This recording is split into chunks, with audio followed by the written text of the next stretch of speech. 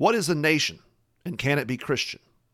On this episode, I talk with Stephen Wolfe, the author of The Case for Christian Nationalism, about his book, and about ethnicity and the basis for good law. So, join in as we build, fight, protect, and lead.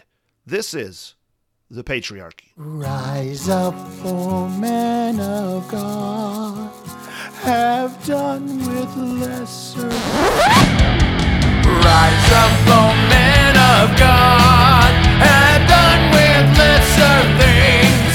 Give heart and mind and soul and strength and serve the King of Kings. Lift high the cross of Christ, tread where his feet have trod. As brothers of the Son of Man, rise up, O men of God.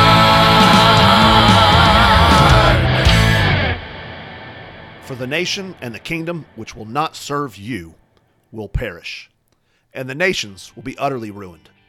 That was Isaiah chapter 60, verse 12, and I am Joseph Spurgeon, pastor of Sovereign King Church. Welcome to the first ever video edition of the Patriarchy Podcast on Roundtable Media, a ministry of Sovereign King Church. Now, I got a question for you. How many opticians does it take to change a light bulb? Is it one or two? One or two? Number one, number two. Speaking of changes, if you're a longtime fan of the show, you know that there have been some changes in the works. We have left the Fight, Laugh, Feast network. Now, that's not because of any fallout with them. We still love and appreciate the men engaged in that work, and Lord willing, we'll be able to do plenty of work together, have other opportunities to serve the Lord. No, that's not it. But something that is important to me is that a man in authority ought to be under authority. And so I wanted to make sure that this podcast is an extension of the ministry and call that the Lord has on me as a pastor. And so the elders and some other men at Sovereign King Church have formed a media network called Roundtable Media to oversee and help produce this podcast. And so far it's been really good. I've been able to get an upgraded computer, a new camera, have new logos and artwork, and a new website. And even better than that, we are seeing some of the men in my church put their talents to use for all this kind of work. Another change that you're seeing is that our dear brother and sandwich eater, Tony DePani, is sadly no longer with us. May he rest in peace.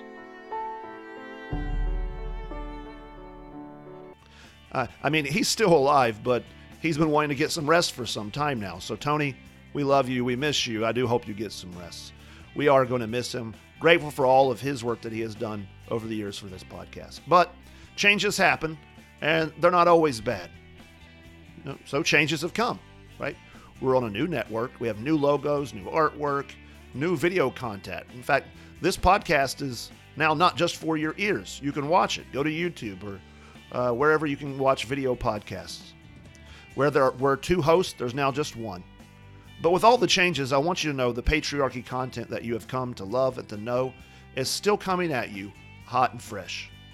And speaking of hot and fresh, if you've hung out in Christian circles on the internet for any length of time in the last few months, you're going to know the debate that's going on right now. It's hot and fresh.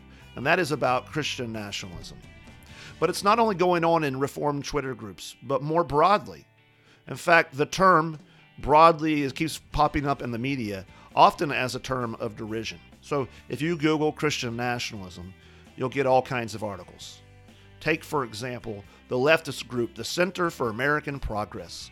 It has a headline saying that Christian nationalism is, quote, the single biggest threat to American religious freedom. Did you hear that? The single biggest threat. If you want to know what some of the threat is, well, it could be that Christian nationalists are too concerned with personal liberties.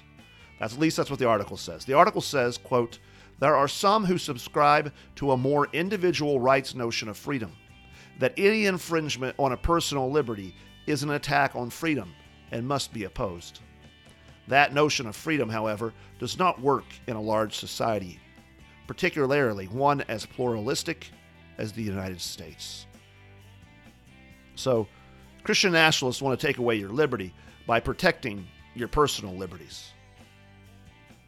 The article then goes on to say, quote, "The Christian in Christian nationalism is more about identity than religion, and carries with it assumptions about," listen to this, "nativism, white supremacy, authoritarianism, patriarchy, and militarism."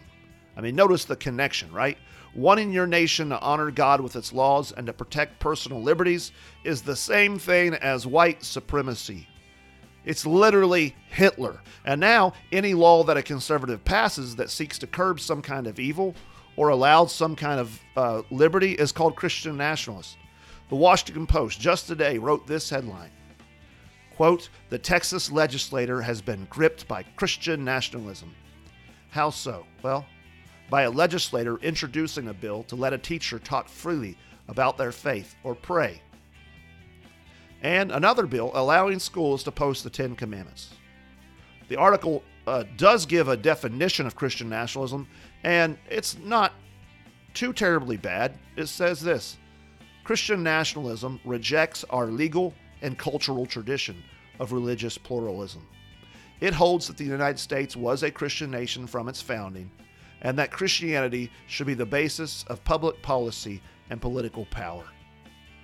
Again, not too far off. I would reword it, but notice how it assumes a legal and cultural tradition for the nation, pluralism.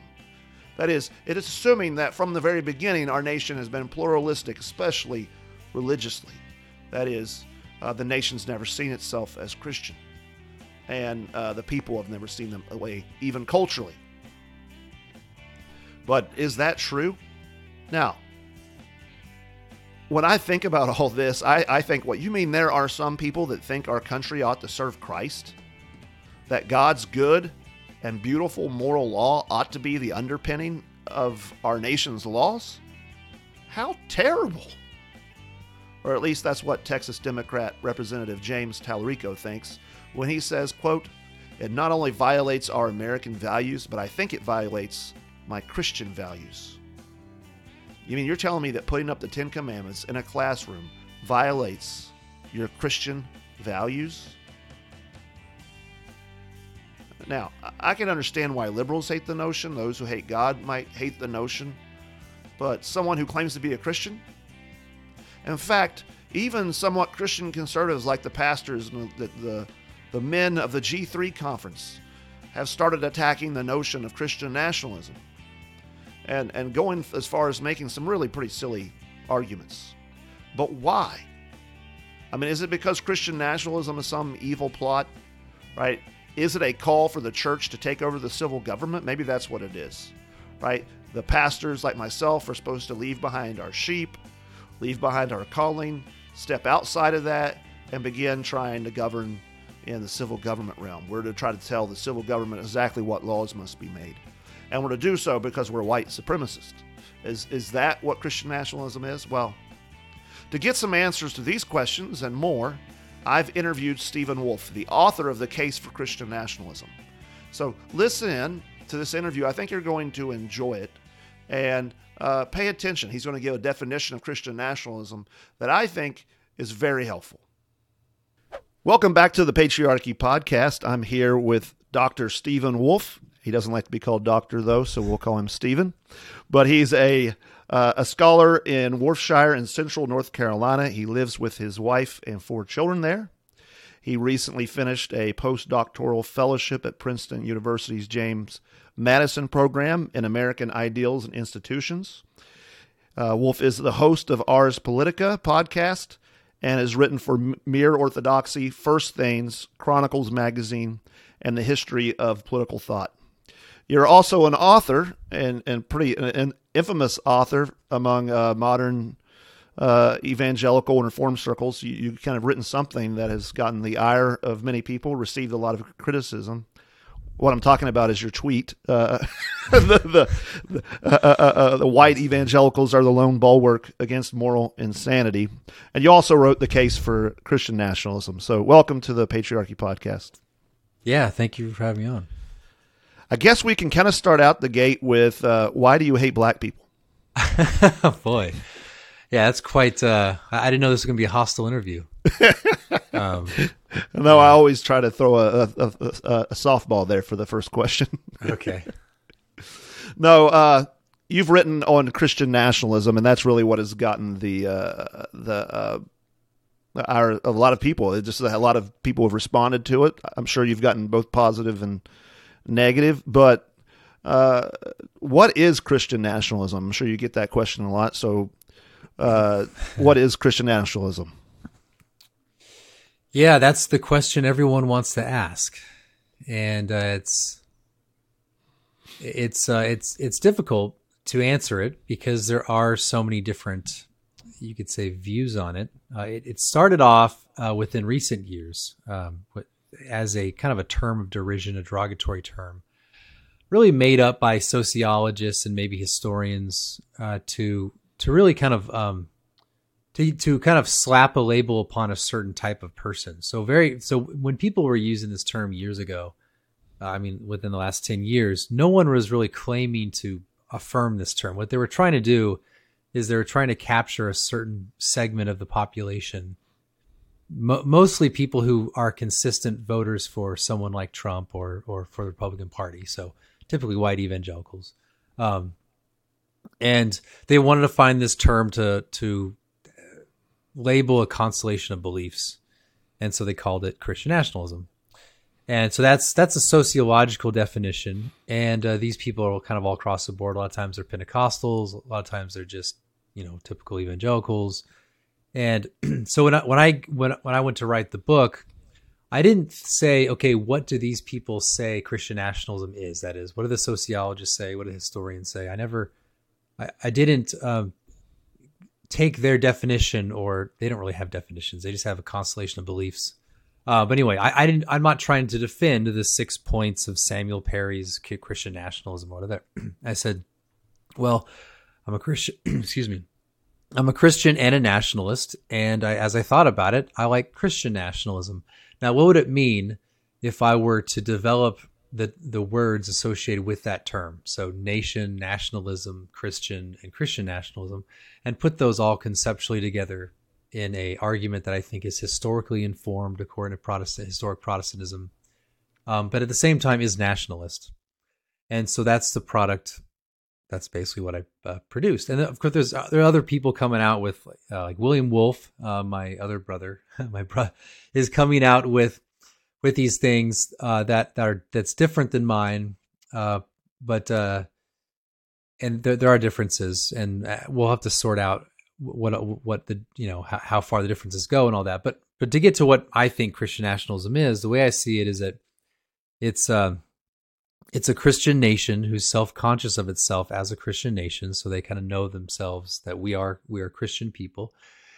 And that's a Christian nation. And the ism, the nationalism, is them as a people, as a self-conscious Christian people, saying we are going to arrange ourselves to the ends, to our good.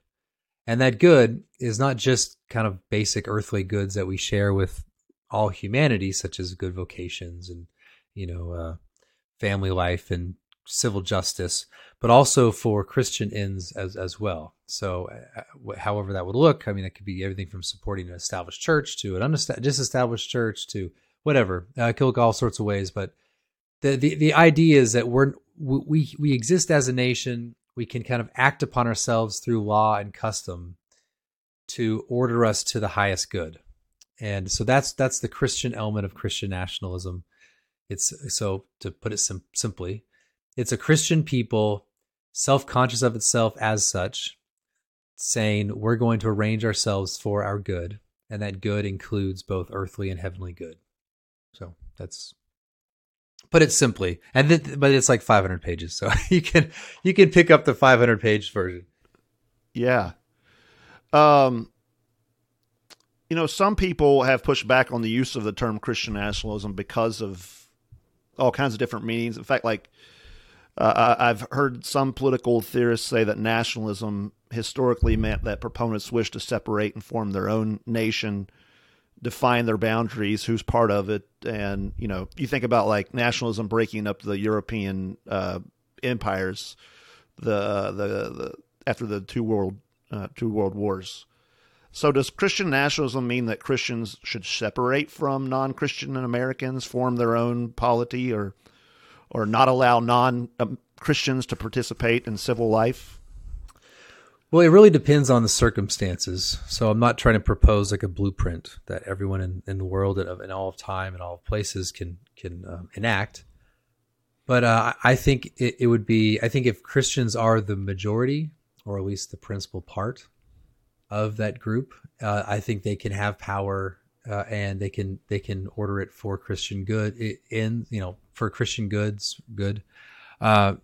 even if the non-Christians don't like it and they don't consent to it, so I do think, so if you have a Christian nation, we can assert a sort of confidence that then orders that nation to the things of Christ. And it could also mean separation from people as well. So it just depends on what's feasible at the time. Okay. Well, maybe another helpful thing is to think about what is a nation. What is a nation? Because I know that's a big part of the definition and the debate. Yeah. So I think a nation, this is one of those things where, and this goes back to like Aristotle's, that you can only define something based upon its not everything can be like geometrically defined, such that it's not like borders where you have a line, you can imaginary border a line on a map or something like that. So it might be easy to define a nation, but to actually find the boundaries of it is not always easy. That's true for a lot of things. Everything from like what is moderation, but anyway. So I preface at that because some people I've been criticized for not having like this precise, like people cannot easily identify nationhood because of the way I've defined it, but that's just the nature of things. I still think we'd want to say that there's a difference between French and German, despite the fact that in the border between the two, there might be some fuzziness on what you're in and who's out. Anyway, that being said, I think a nation is more. It's not just a set of ideas. It's not just a set of propositions. It's you having the commonalities with people that's rooted in some kind of ancestral connections. That's oriented around a certain place. So you have a connection of people in place, but it's mainly based upon your commonalities with regard to culture, mutual understanding, manners, language. Those are the sort of things that make a culture. So if make a nation, so it's all sorts of things. It's not purely your like blood relations as if you're all literally cousins.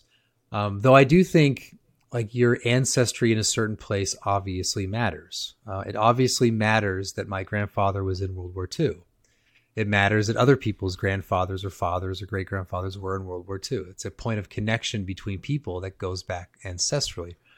Of course, it matters that your grandparents grew up in this town or they came to this town and they established a household here and they had children. Of course, that matters to you in relation to that place. And it would matter if your ancestors go back to the Civil War, go back to Revolutionary War. All that stuff, of course, matters. And it's your blood relations going back tied to a certain place. So this idea that your ancestry is irrelevant to nationhood is just utterly false. At the same time, I think that we can understand a nation not in terms of, it's not like a genetic test. It's not as if you can take everyone around you and say, okay, let's see what sort of genetics you have, and therefore you're in or out. But that's obviously not true. We've all interacted with people as if we're sort of co-members of the same nation who have very different ancestry, whether it be different, ancestral origins for Europe or ancestral origins from Asia or wherever. We've all had those interactions that would not preclude people from being part of the nation in our basic experience. So that definition makes it hard sometimes to identify who's in and out. I admit that, because I'm not defining it according to nation state. It's not as if you're within these boundaries and you're deemed a citizen by the state, you're in this thing I'm calling nation. I think it'd be very possible that you have citizens who are under the nation state who are not, properly speaking, would fit the definition of a co-member of a nation. So yeah, it's fuzzy, but would America then even count as a nation according to your definition? I think in some ways it's like a kind of empire. I mean, America's challenging because it's not like people, they're instinctive. Like nowadays they'd say, oh, okay, well you're talking about white versus black and black versus Hispanic, or like all these different, but that's not really the case. Like I grew up in California. There's places in California that I would say culturally are radically different than maybe like white areas of the South, or so there's such radical differences that it seems as if the United States is a kind of empire, or maybe a different sort of thing. All right, so there could be actually many nations in the United States. Yeah.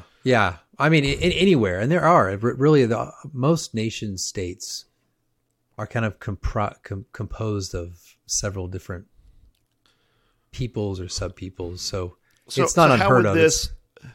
So how would something like you're proposing work then within I don't know, an empire or within our own country, if we put it that way? Or any country where there's a few different nations? Yeah, I mean, even if you're in the same state in America, you could still say, hey, we even though we kind of are different. I mean, it's difficult. This is because I don't want to like lay out clear boundaries of who's in and out. But the point is, like, if one state has different people, somewhat different people in it, but they all say, hey, we're Christian, let's kind of form a Christian government, then we can do something with at the state level. Then that's certainly possible. It doesn't have to have like a dominant group. It could be like a mutual alliance between different peoples, or the lines could be so fuzzy that it's really not even profitable to make any kind of separation between peoples. So yeah, I mean, this is all very challenging in our context because the United States had a dominant ethnicity for a long time, and that was kind of this Anglo-Protestantism. And that's been completely undermined by European immigration 100 years ago, and then non-European immigration from 1965 until now. And so the idea of a dominant ethnicity in the United States has become is pretty much impossible at this point. So it would have to be, if there are different ethnicities in the United States, it would have to be some kind of mutual alliance to construct a Christian state of some sort. Okay, so that kind of leads me to my question about how much ethnicity plays a part in it, and actually, how would you define ethnicity? So I basically say ethnicity and nation's the same thing. People don't like that because they have the mindset of a nation state, because they think, okay, that basically they conflate nation and state and the boundaries of a state. And that's just, it's a modern invention to think that way. And a lot of people don't think that way. So if you go to Eastern Europe, you go to Slovakia, they have Slovakians and then they have Hungarians, but it's in the same state. The dominant ethnicity are the Slovakians, and they control most of, they're kind of the nation state, but within the borders are Hungarians who have no interest in becoming Slovakians. So the same is true in Ukraine and like Romania has Hungarians as well. So it's so in a way, those countries are multinational with the dominant ethnicity. But so my point is, I think nation, I mean, according to the way I use the terms, nation, ethnicity are the same. Now, if you want to talk in terms of nation state and you want to conflate boundaries and nation, then that would obviously, you'd have to use a different definition. That's fine. You just have to be clear what you're doing. I just wanted to emphasize, I think what's been de-emphasized, especially in the West, is particularity, is that there is difference, and that difference is good. So and it's worth protecting. So I would support Germany and France and Netherlands restricting immigration flow into their country precisely because they are distinct peoples. Or England, I mean, or Ireland. I feel it's awful to watch Ireland just like implode right now, because now they're allowing in like tens of thousands of migrants into Ireland, and it's just going to radically transform that country and create the same problems we have in the United States with like foreign immigration, also with England and of course all of Europe. So anyway, what would you say then to somebody? Because I could hear somebody. I mean, I'm tracking with you. But somebody's going to say, but what you've just allowed for is like segregation. And where, you know what I mean? Where you have black people have their water fountains and white people have theirs, and the minorities are mistreated in this. How does that all play out? Yeah, well, that was all a matter of law. So, so I wouldn't support separation on the basis of law, and so that would be a problem. But yeah, the political theory part of it though is based on law, right? Or how do you make that distinction? Is what I'm trying to get at. I mean, there'd still be freedom of association, and I'm talking about the United States context. It would be wrong to have legally enforced segregation, but I do think people have the freedom of association, so they can live wherever they want. The alternative, and generally speaking, people kind of do live together. So where I live, if you go to a neighborhood and you see one person who is Indian or Hindu, it's a good bet that entire neighborhood is Indian and Hindu. And it's because they congregate around each other. They prefer to be around each other. And that's generally the case. I mean, if someone comes in from Mexico, and in here, they would, generally speaking, try to find a community that is their dominant, or is Mexican or Spanish speaking. It's just what naturally people do. But legally enforced separation wouldn't be good. And really, I mean, we're talking about like I think what the United States needs to do. One of the reasons why why I want to restrict immigration entirely, is I think we're going to have some kind of assimilation, integration with the new people here, and somehow be able to form a sense of peoplehood that is not hostile and negative, that somehow it's positive. And so that's, which doesn't necessitate separation. It necessitates some kind of integration, assimilation, or ethnogenesis, or whatever it is. So I don't know if that answers your question, but no, I'm not calling for segregation. But again, like you said, that some people, it's important to like talk about, some people might think you're thinking of that.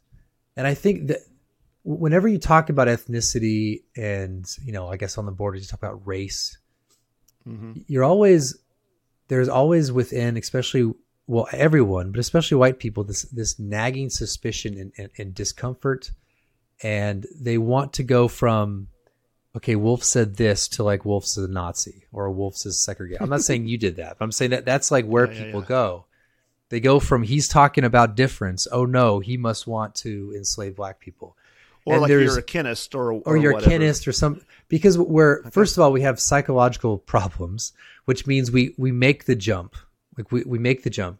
And then when we make the jump, we only have a few set of terms that we can use to talk about it. So we have racism, we have kinism, and that's it. So if he's a Christian talking about these things, he's a kinist, even though like all the kinists have attacked me repeatedly. So so the point is, we have this like psychological problem, and then we're constrained by the language we're given to talk about things. And so people we can't have a conversation about ethnicity in the United States and difference and the goodness or badness of difference, because people, their discomfort is comforted by the euphoria of calling someone a kinist or a racist. And I think we have to talk about these things, and we can talk about them without tossing out these knee-jerk terms like white supremacy and white nationalism, kinism and racism and whatever, segregationism. So anyway, I'll just leave it at that. I found that that my wife's Filipino, and so Filipinos and other nations that I've been have no problem actually having these discussions. Yeah, it's this thing about white people get antsy about it. Yeah, it's but it's because it's messy.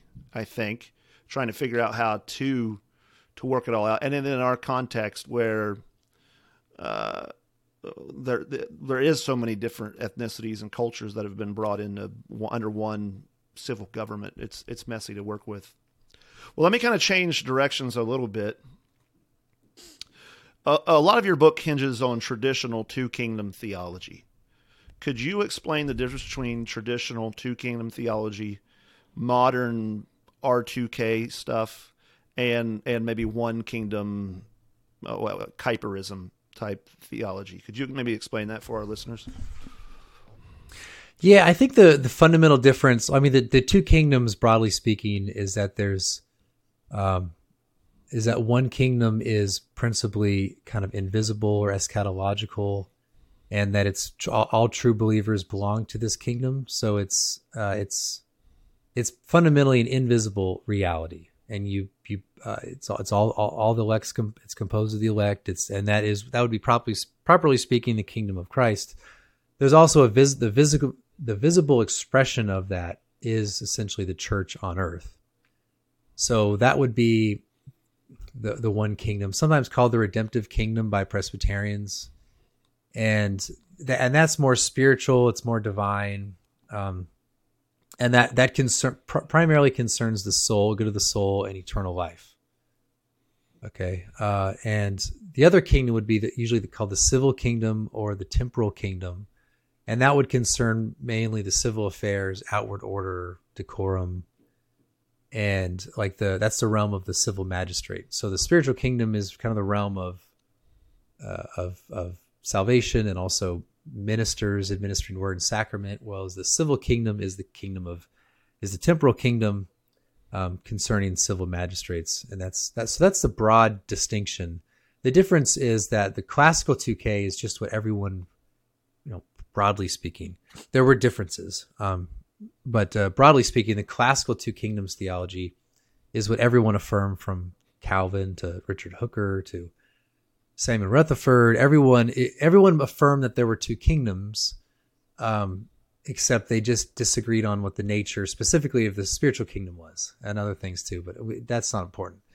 The difference between the modern 2K and the classical 2K really concerns the role of the civil government in relation to the spiritual kingdom. And whereas classically Calvin and everyone else would pretty much say that civil government ought to be a minister of God and work within their power and capacity to direct people to eternal life, which primarily means to direct them to the instituted church. So this would mean Sabbath laws.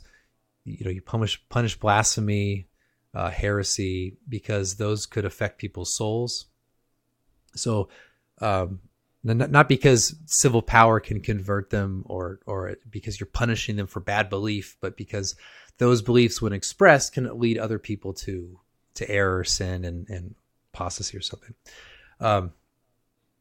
So that's a classic opinion. I think it's perfectly coherent. The idea is that the temporal is ordered to the spiritual, meaning the temporal is not subordinated to the ministers in that sense, but it sees its principal function as aiding the church in its mission of administering the things of eternal life. Okay. That's classical. In the modern version, they basically say that anything that's Christian related has to be confined to the church itself, meaning that anything that's in a way redemptive or concerns the soul, it must stay within the visible church or the instituted church. And so civil government can only administer things that are generally human. So, don't steal, don't murder, don't this or that. That's the civil side. But they really have no cognizance of the spiritual side.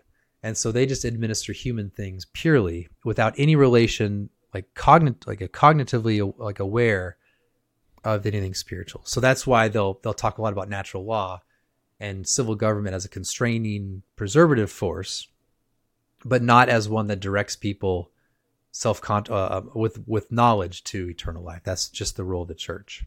And that would be like a Van Drunen, Michael Horton, R. Scott Clark, Tom Hicks, I guess would be in there. I think that's his name. Other people. It's really just purely ahistorical. It usually relies on essentially it relies on saying that the reformers up all the way into the 18th century were wildly incoherent. It's as if they did all this stuff and they never thought maybe maybe this is a holdover from medieval Constantinian or from Roman Catholicism. They never thought that, surprisingly. So it's ahistorical, incoherent, all that. And I criticize in the book. All right, so that, and then there's like the Kuyperian one kingdom. I don't even know how that whole one kingdom thing would work. I think it's incoherent. So we're basically bringing heavenly life to earth, and that there's, I think, major problems with that. It's not only utopian. It's pretty much, I think, world destroying in the sense that it would upend the social and political systems that we need. It would essentially require egalitarianism because men and women are equal in the kingdom of God. There's no male and female in Christ. It would eradicate ethnic difference. It would all sorts of things. But I guess there'd be many kind of Kuyperians though that would not be egalitarian and that would argue that Jesus's one kingdom, he's reigning over all the earth, is pushing back evil and instilling God's commands, and they would put under God's commands then male and female, like male headship and those type of things. I think they would probably, from what I know, many of them, they would arrive at a lot of the same points that you do, maybe practically, but. Well, I think it also, you hear some of these guys talk as if so it's, my perspective is that the church is more of an upward institution towards eternal life. So that's two kingdoms. I think that's what everyone said until, Lightheart thought up some stuff, or James Jordan thought of things. I could be wrong about that. But these guys, they tend to think that the church then is like the institute is now the hub from which the kingdom comes on earth, and that kingdom is like visible.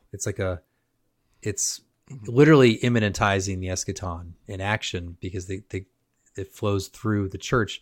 So that the church's mission is actually radically earthly, which is really fundamentally opposed to, I think, the Reformed tradition, really the Christian tradition broadly, that sees the earth's mission, or the church's mission, as utterly earthly, when I think it was always oriented toward heaven. And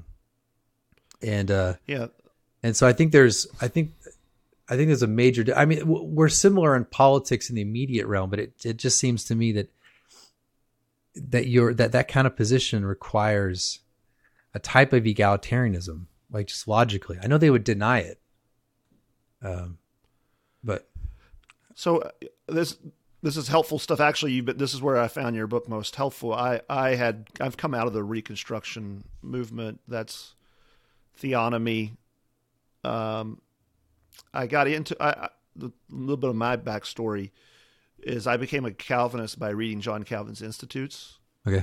Like I had never heard of Piper or Sproul or anything. Somebody brought up Calvin. I had heard the name. I was like, well, let me go read it. And so when I went into seminary, and I had studied a lot of Calvin, a lot of the reformers on political and civil life. And then I read a book that mentioned that there are people that believe that God's law ought to apply to civil government, like the Ten Commandments. And it footnoted Rushdoony. So then I got into that and looked at that and was like, well, this has got to be what I'm holding. But as I've studied more, I've started to see some of the differences there. And I think I've always held to the more Reformed Presbyterian Westminster view.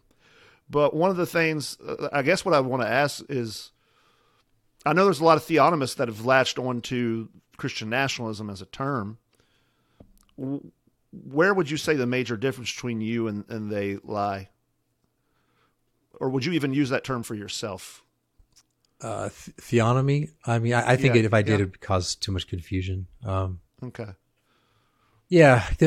I mean, there's the obvious differences. I guess it would really depend on if we sat down and kind of said, what laws should we have? We might be in a lot of agreement, maybe. I think that my position is far more that law and custom is more arises organically from the people themselves, instead of having this blueprint or this top-down approach to what ought to be in any given context. So in that sense, I'm far more like a paleoconservative, you could say a Burkean type, I guess. That kind of thing, that somehow it arises from the characteristics and nature of the people, should be rooted in natural law. And I think theonomists tend to think more in terms of rubber stamping this blueprint or this kind of code that's provided for us. I know that might be a vulgar description of what they believe, or simplistic. But so when you said natural law there, do you mean, so from my understanding, Reformed is natural law is the Ten Commandments, or the Ten Commandments is natural law and Scripture aided? Yeah, that's right. Is that what you would? Yeah. Is that what you would say? Okay. So we are talking about the Ten Commandments.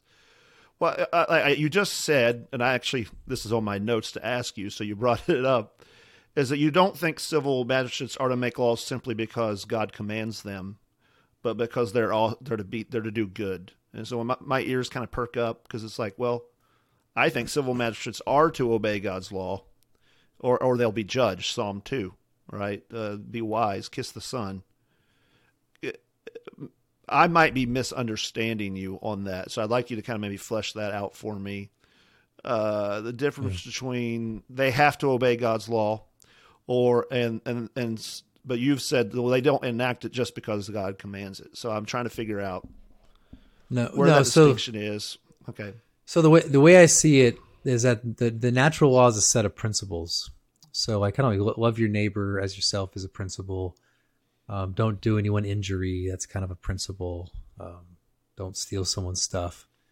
Those are all principles. But then in any given situation, you have to decide whether or how you apply that principle. And I think the reason we have authorities in different spheres, from family to church to state, is that these authorities have the ability to enact the application of principles.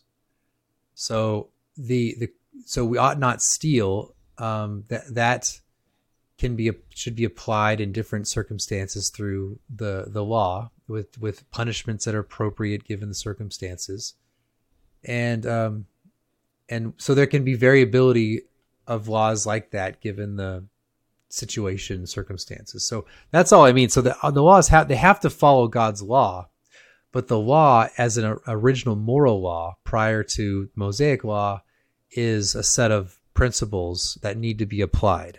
They have to have application. So you're making the distinction between like the positive application, the positive law of the civil government versus the moral law. And you're saying the positive law, there's not like a specific command that they have to do, make this particular code, for example, like a law. Yeah, honor your father and mother, just as at an individual level. How you would fulfill that principle varies widely from, I mean, are you giving a eulogy? Are you having to obey them when you don't agree? Or what is it? I mean, so there's all sorts of different ways given the circumstances and the time and place for that would make to fulfill that in a different in very different ways. This is actually, this point's very important, but this is the Patriarchy podcast, and so we're encouraging men to be men and fathers and them to submit to godly authority and exercise godly authority. And my experience as a pastor is that a lot of men, understand this, but then they have a hard time figuring out, like working out the details as regard, like, especially when it comes to obeying civil magistrates, like they want a specific verse or they're not going to obey. But they wouldn't act that way in their own home. Like if their wife talked to them the way that they talk about the civil government or their church leaders, it's because a wooden sense of this. So I think your view is helpful to think that they have wisdom. But I guess the question is then, how do we know where the limits then of their authority are regarding this? Yeah, I mean,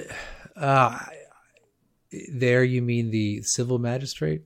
Yeah, I'm talking civil magistrate, So let's take honor your father and your mother. Yeah.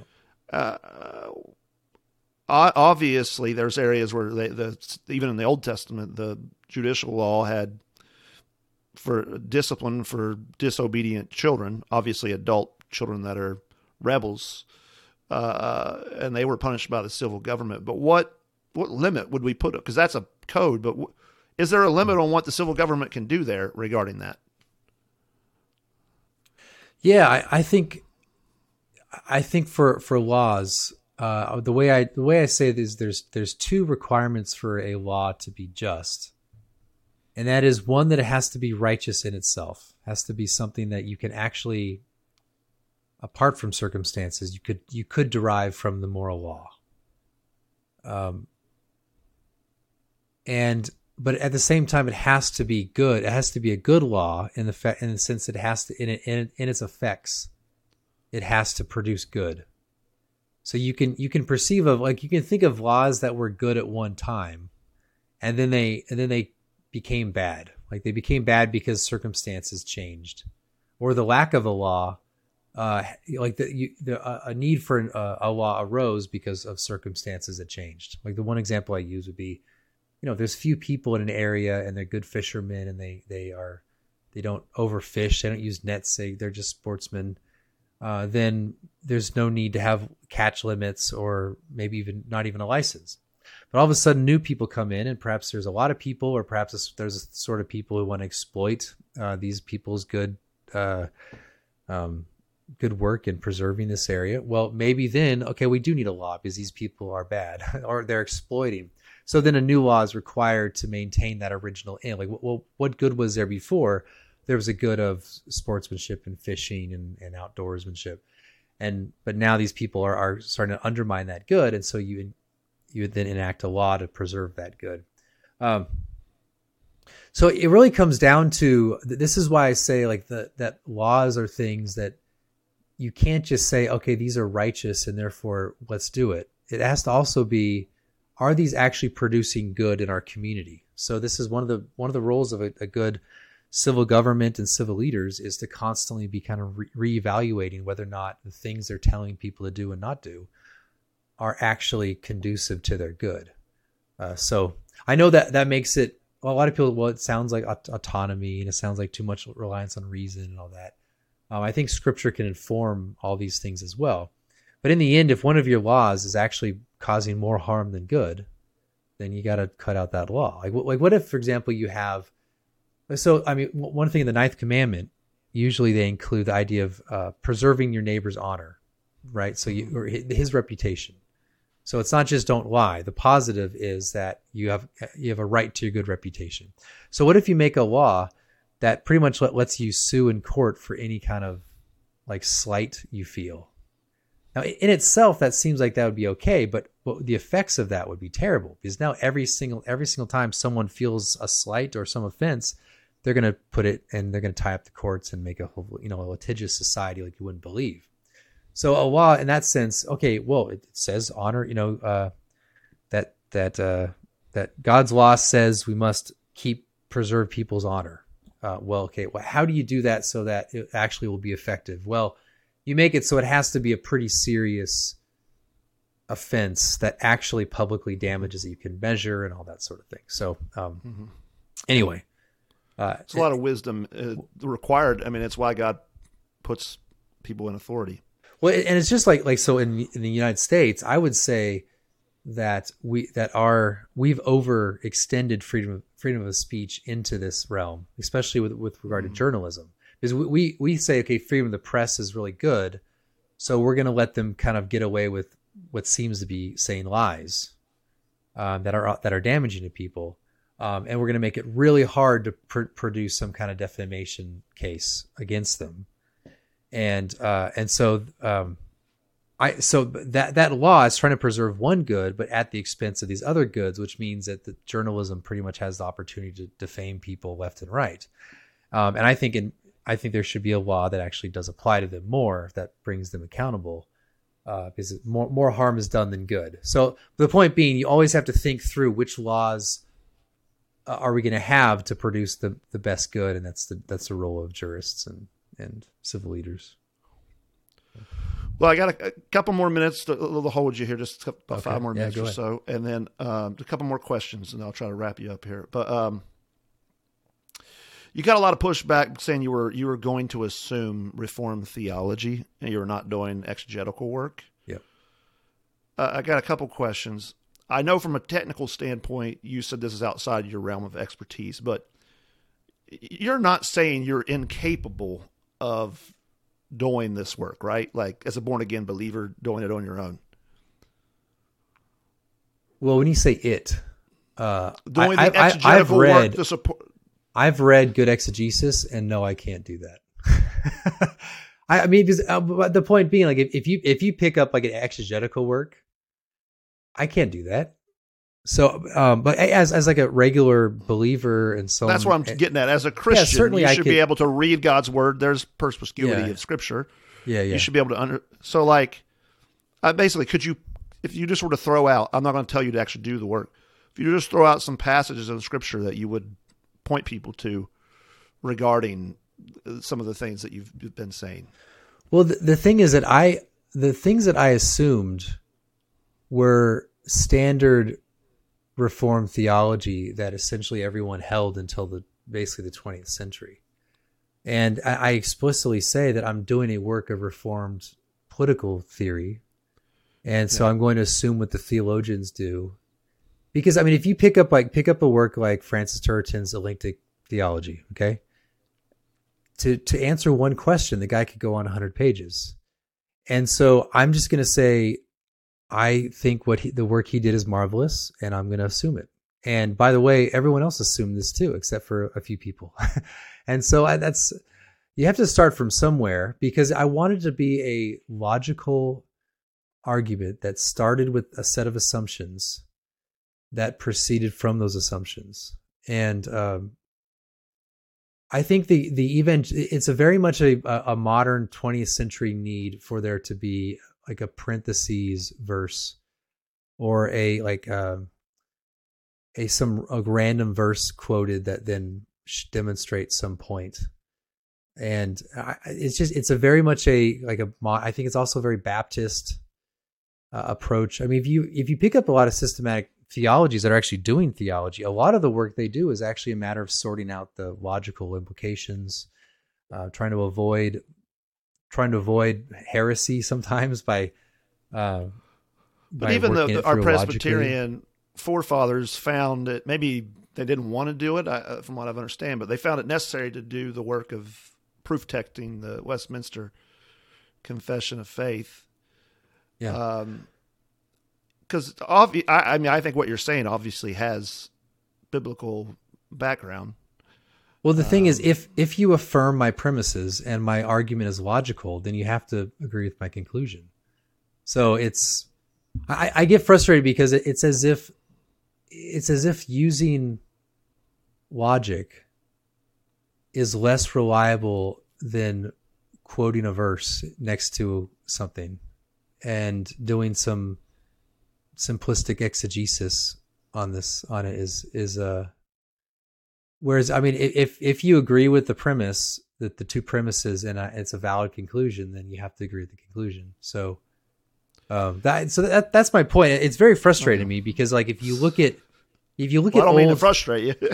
Well, I mean, if you look at like old texts of politics, like just look at Althusius' Politica. He does have footnotes. He cites verses, but he never exegetes anything. In fact, what he does most of the time is he cites other theologians. He says the theologians say this, and so let's leave that to the theologians, and he just assumes it as part of his Reformed theological system. But you could understand the danger behind that. I mean, there's a danger with that. I'm not saying don't do it. The danger is that your arguments become more and more distant from God's word, which is our standard. I'm not saying I'm not accusing you of this. I'm just saying this is where you get, I mean, the need for the Reformation was to go back to the sources and obviously back to Scripture, because people start doing theology based on what other people have done and then that other people's word becomes the standard. Yeah. Except that everything that I assumed is either the majority or the received position of the Reformed tradition prior to the 20th century. And then I explicitly in my methodology say that it's Reformed political theory. So I'm going to assume the theology. And oftentimes, and again, it's working out something logically from the premises. But if you read a lot of like political works, they don't actually demonstrate their case. They think like citing a verse and quoting it actually demonstrates their conclusion, when it doesn't really at all. And then you start debating whether you can use that verse for that position. Whereas I'd rather say, hey, all you guys Reformed, all these other Reformed guys pretty much affirm this universally. And so I'm going to go from there to affirm something that I think is a necessary consequence of that position.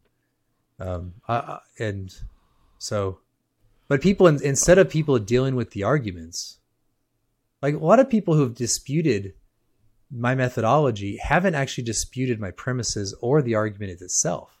They've just disputed the methodology, which essentially means that they are denying the role of logic in producing truth. I mean, that's what it comes down to.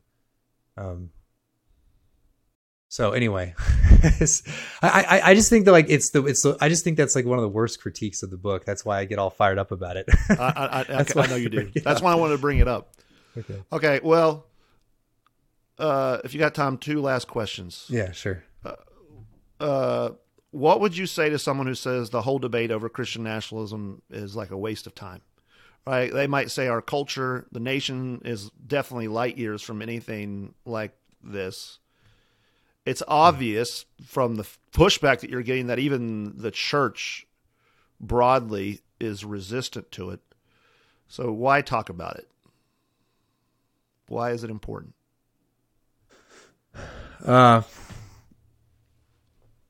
It's important. One, I think it's actually bringing back magisterial Protestant political thought. So that's one.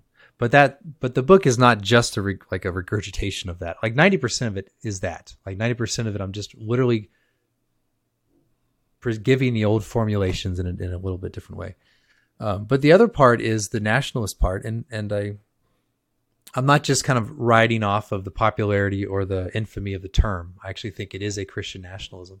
The nationalist part is trying to tell Christians that not only can you believe in the magisterial Protestant tradition, which says you can have power, you can exercise it for your good, but oh, by the way, you can love your nation and and call yourself a Christian people and self-confidently act for your good.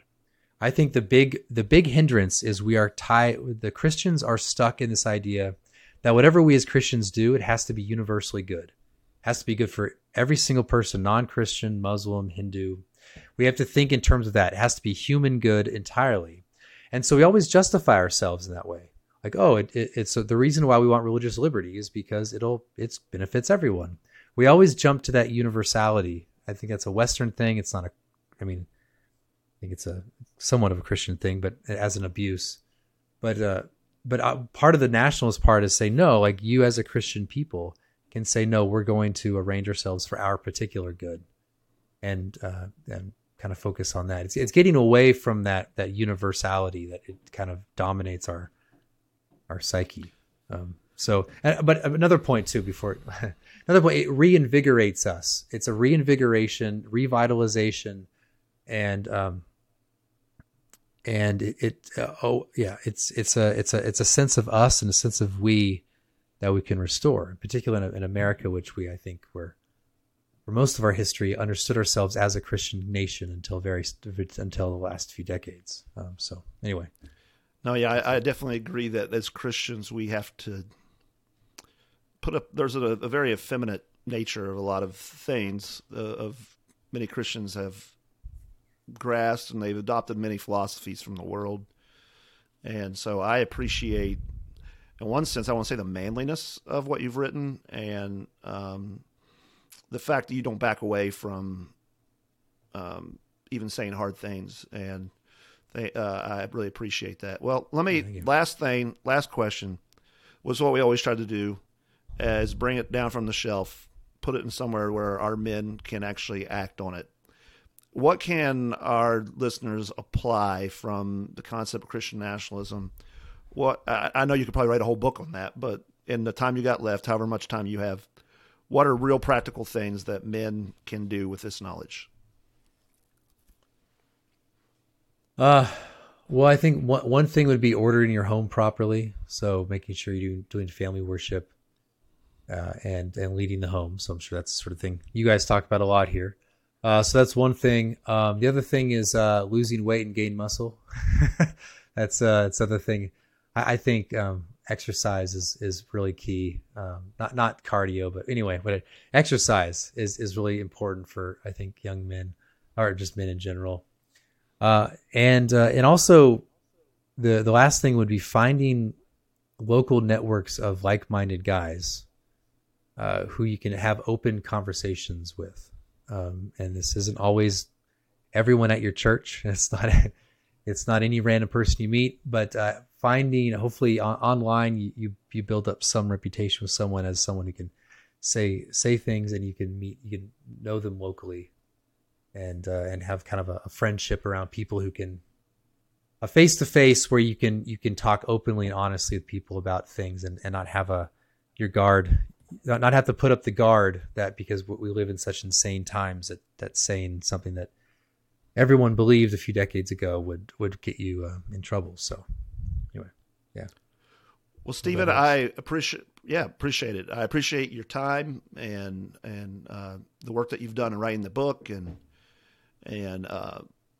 I think I've been helped by it, and I'd encourage our listeners to get a copy of it, read through it. Even if there's parts you disagree with, I think you will agree overall.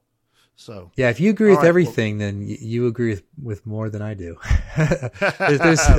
You publish it and you're like, yeah, maybe I could have. Maybe that's not right. But anyway, yeah, thanks for having me. A totality of national action, consisting of civil laws and social customs, conducted by a Christian nation as a Christian nation, in order to procure for itself both earthly and heavenly good in Christ. This is the definition of Christian nationalism given by Stephen Wolfe. It's simply a people acting like Christians in every area of life, including in making laws that are good and in harmony with the laws of God. Laws that promote the general welfare of the people and even protect the gospel as it goes forth. Yes, Stephen Wolfe takes several hundred pages to flesh that out, and he gives some application, and maybe he has some areas and issues you may not agree with. You may not agree with all his application, but I don't see how one can be a Christian and reject the basic definition. But I don't know. Maybe you don't like Stephen Wolfe. Okay. But what about the Westminster Confession of Faith? Here is the American version. It says this about the civil magistrate. God, the supreme Lord and King of all the world, hath ordained civil magistrates to be under him over the people, for his own glory. Did you hear that? For his own glory, and the public good.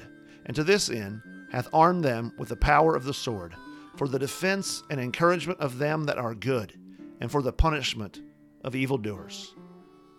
It goes on to say, it is lawful for Christians to accept and execute the office of a magistrate, when called thereunto, in the managing whereof, as they ought especially, listen to this, to maintain piety, justice, and peace, according to the wholesome laws of each commonwealth. So, for that end, they may lawfully, now under the New Testament, wage war upon just and necessary occasions. Notice that the civil magistrates are under God for his own glory and for public good. They're to maintain piety. Now, isn't that what Stephen Wolfe has been saying? Isn't that what Christian nationalism is? Okay, well, maybe you're not a Presbyterian. Westminster's not your confession. Okay. What about Holy Scripture then? When it says in Psalm chapter 2, why are the nations in an uproar, and the peoples devising a vain thing? The kings of the earth take their stand, and the rulers take counsel together against the Lord and against his anointed, saying, let us tear their fetters apart and cast away their cords from us. He who sits in the heavens laughs. The Lord scoffs at them. Then he will speak to them in his anger and terrify them in his fury, saying, but as for me, I've installed my king upon Zion, my holy mountain. Now, what is this passage talking about? I mean, we gotta figure that out, right? It says the nations are raging against God and his anointed, or the Messiah. When was that? Well, the Apostle Peter says this first part was speaking, at least in part, about when the Jews and the Romans gathered to crucify the Lord. In the book of Acts, he says this clearly. Actually, the Christians say that. And they said when that happened, those people were raging in vain. They murdered Jesus, but they ended up doing only what God had predestined to occur. But then Jesus rose from the dead. The book of Romans says it was in the resurrection that Jesus was declared to be the Son with power. The Son of God with power. Now, it's not that Jesus became the Son of God as if he had not been that before the resurrection. He's eternal, the eternal Son of God. But rather, the resurrection of Jesus from the dead was the vindication of Jesus as the Son of God. It's the proof positive that Jesus is who he says he is. In fact, the resurrection is proof that Jesus' sacrifice on the cross satisfied God's wrath. And so on the cross and in his burial, the humiliation of Jesus Christ was complete. He had descended from heaven. He had descended all the way down into death itself. But the resurrection is the beginning of something new. It's the beginning of the ascension. It is the installation of him as king. Psalm 2 continues, I will surely tell of the decree of the Lord. He said to me, you are my son. Today I have begotten you. I mean, this is what we're talking about. The resurrection was the decree going forth. Jesus is the king that God had established. And then notice what the Father in Psalm 2 tells the Son is his reward, is his inheritance for his work. This is what it says, verse 8, ask of me, and I will surely give the nations as your inheritance, and the very ends of the earth as your possession. You shall break them with a rod of iron. You shall shatter them like earthenware. Brothers and sisters, Jesus has risen. He's been given the nations to rule. He is a king on the holy mountain. Right? In fact, it was on a mountain that Jesus took his disciples up to and then told them that he had all authority in heaven and on earth. That's where he took them. He is the king. And then he tells them on that mountain, I've been given all authority, now go disciple the nations. The nations are his, and he sends his disciples out to baptize and teach them to obey him. The Great Commission is Jesus essentially is saying, the nations are mine, go get them, boys. No. Many will go ahead and in their head, they'll supply the words that they want to add into the reading of the Great Commission. And they will read it to say something like, go make disciples out of the nations. As if the only work of the Great Commission is individualistic. It's getting people out of the nations. But that's not what the Greek text says. It says disciple the nations. Yes, individuals are a part of this. You can't disciple nations without individuals. And you make disciples of individuals by baptizing them and teaching them. And in doing that, you're discipling whole nations, right? You're baptizing individuals. You're teaching them to obey all that the Lord commands. And his commands impact every area of life. Now, this isn't the end of Psalm 2, though. Jesus is king. He has all nations as an inheritance. Now, what else does it say? Well, here's the very conclusion of it, right? Now, therefore. When you get that word therefore, you always know it's like a conclusion. Everything that just came before is now being applied. It's getting its fullness here. Because of everything, because Jesus is king, now, therefore, O kings, show discernment. Take warning, O judges of the earth. Worship the Lord with reverence and rejoice with trembling.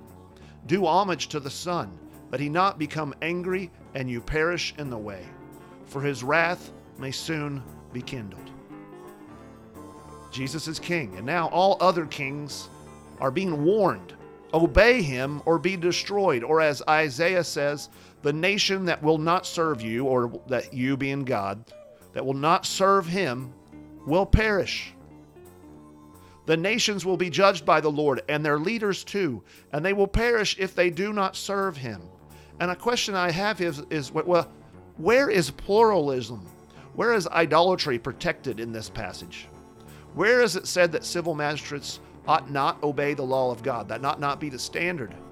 Where is it implied that a nation making laws for its own good in accordance with God's commands is bad?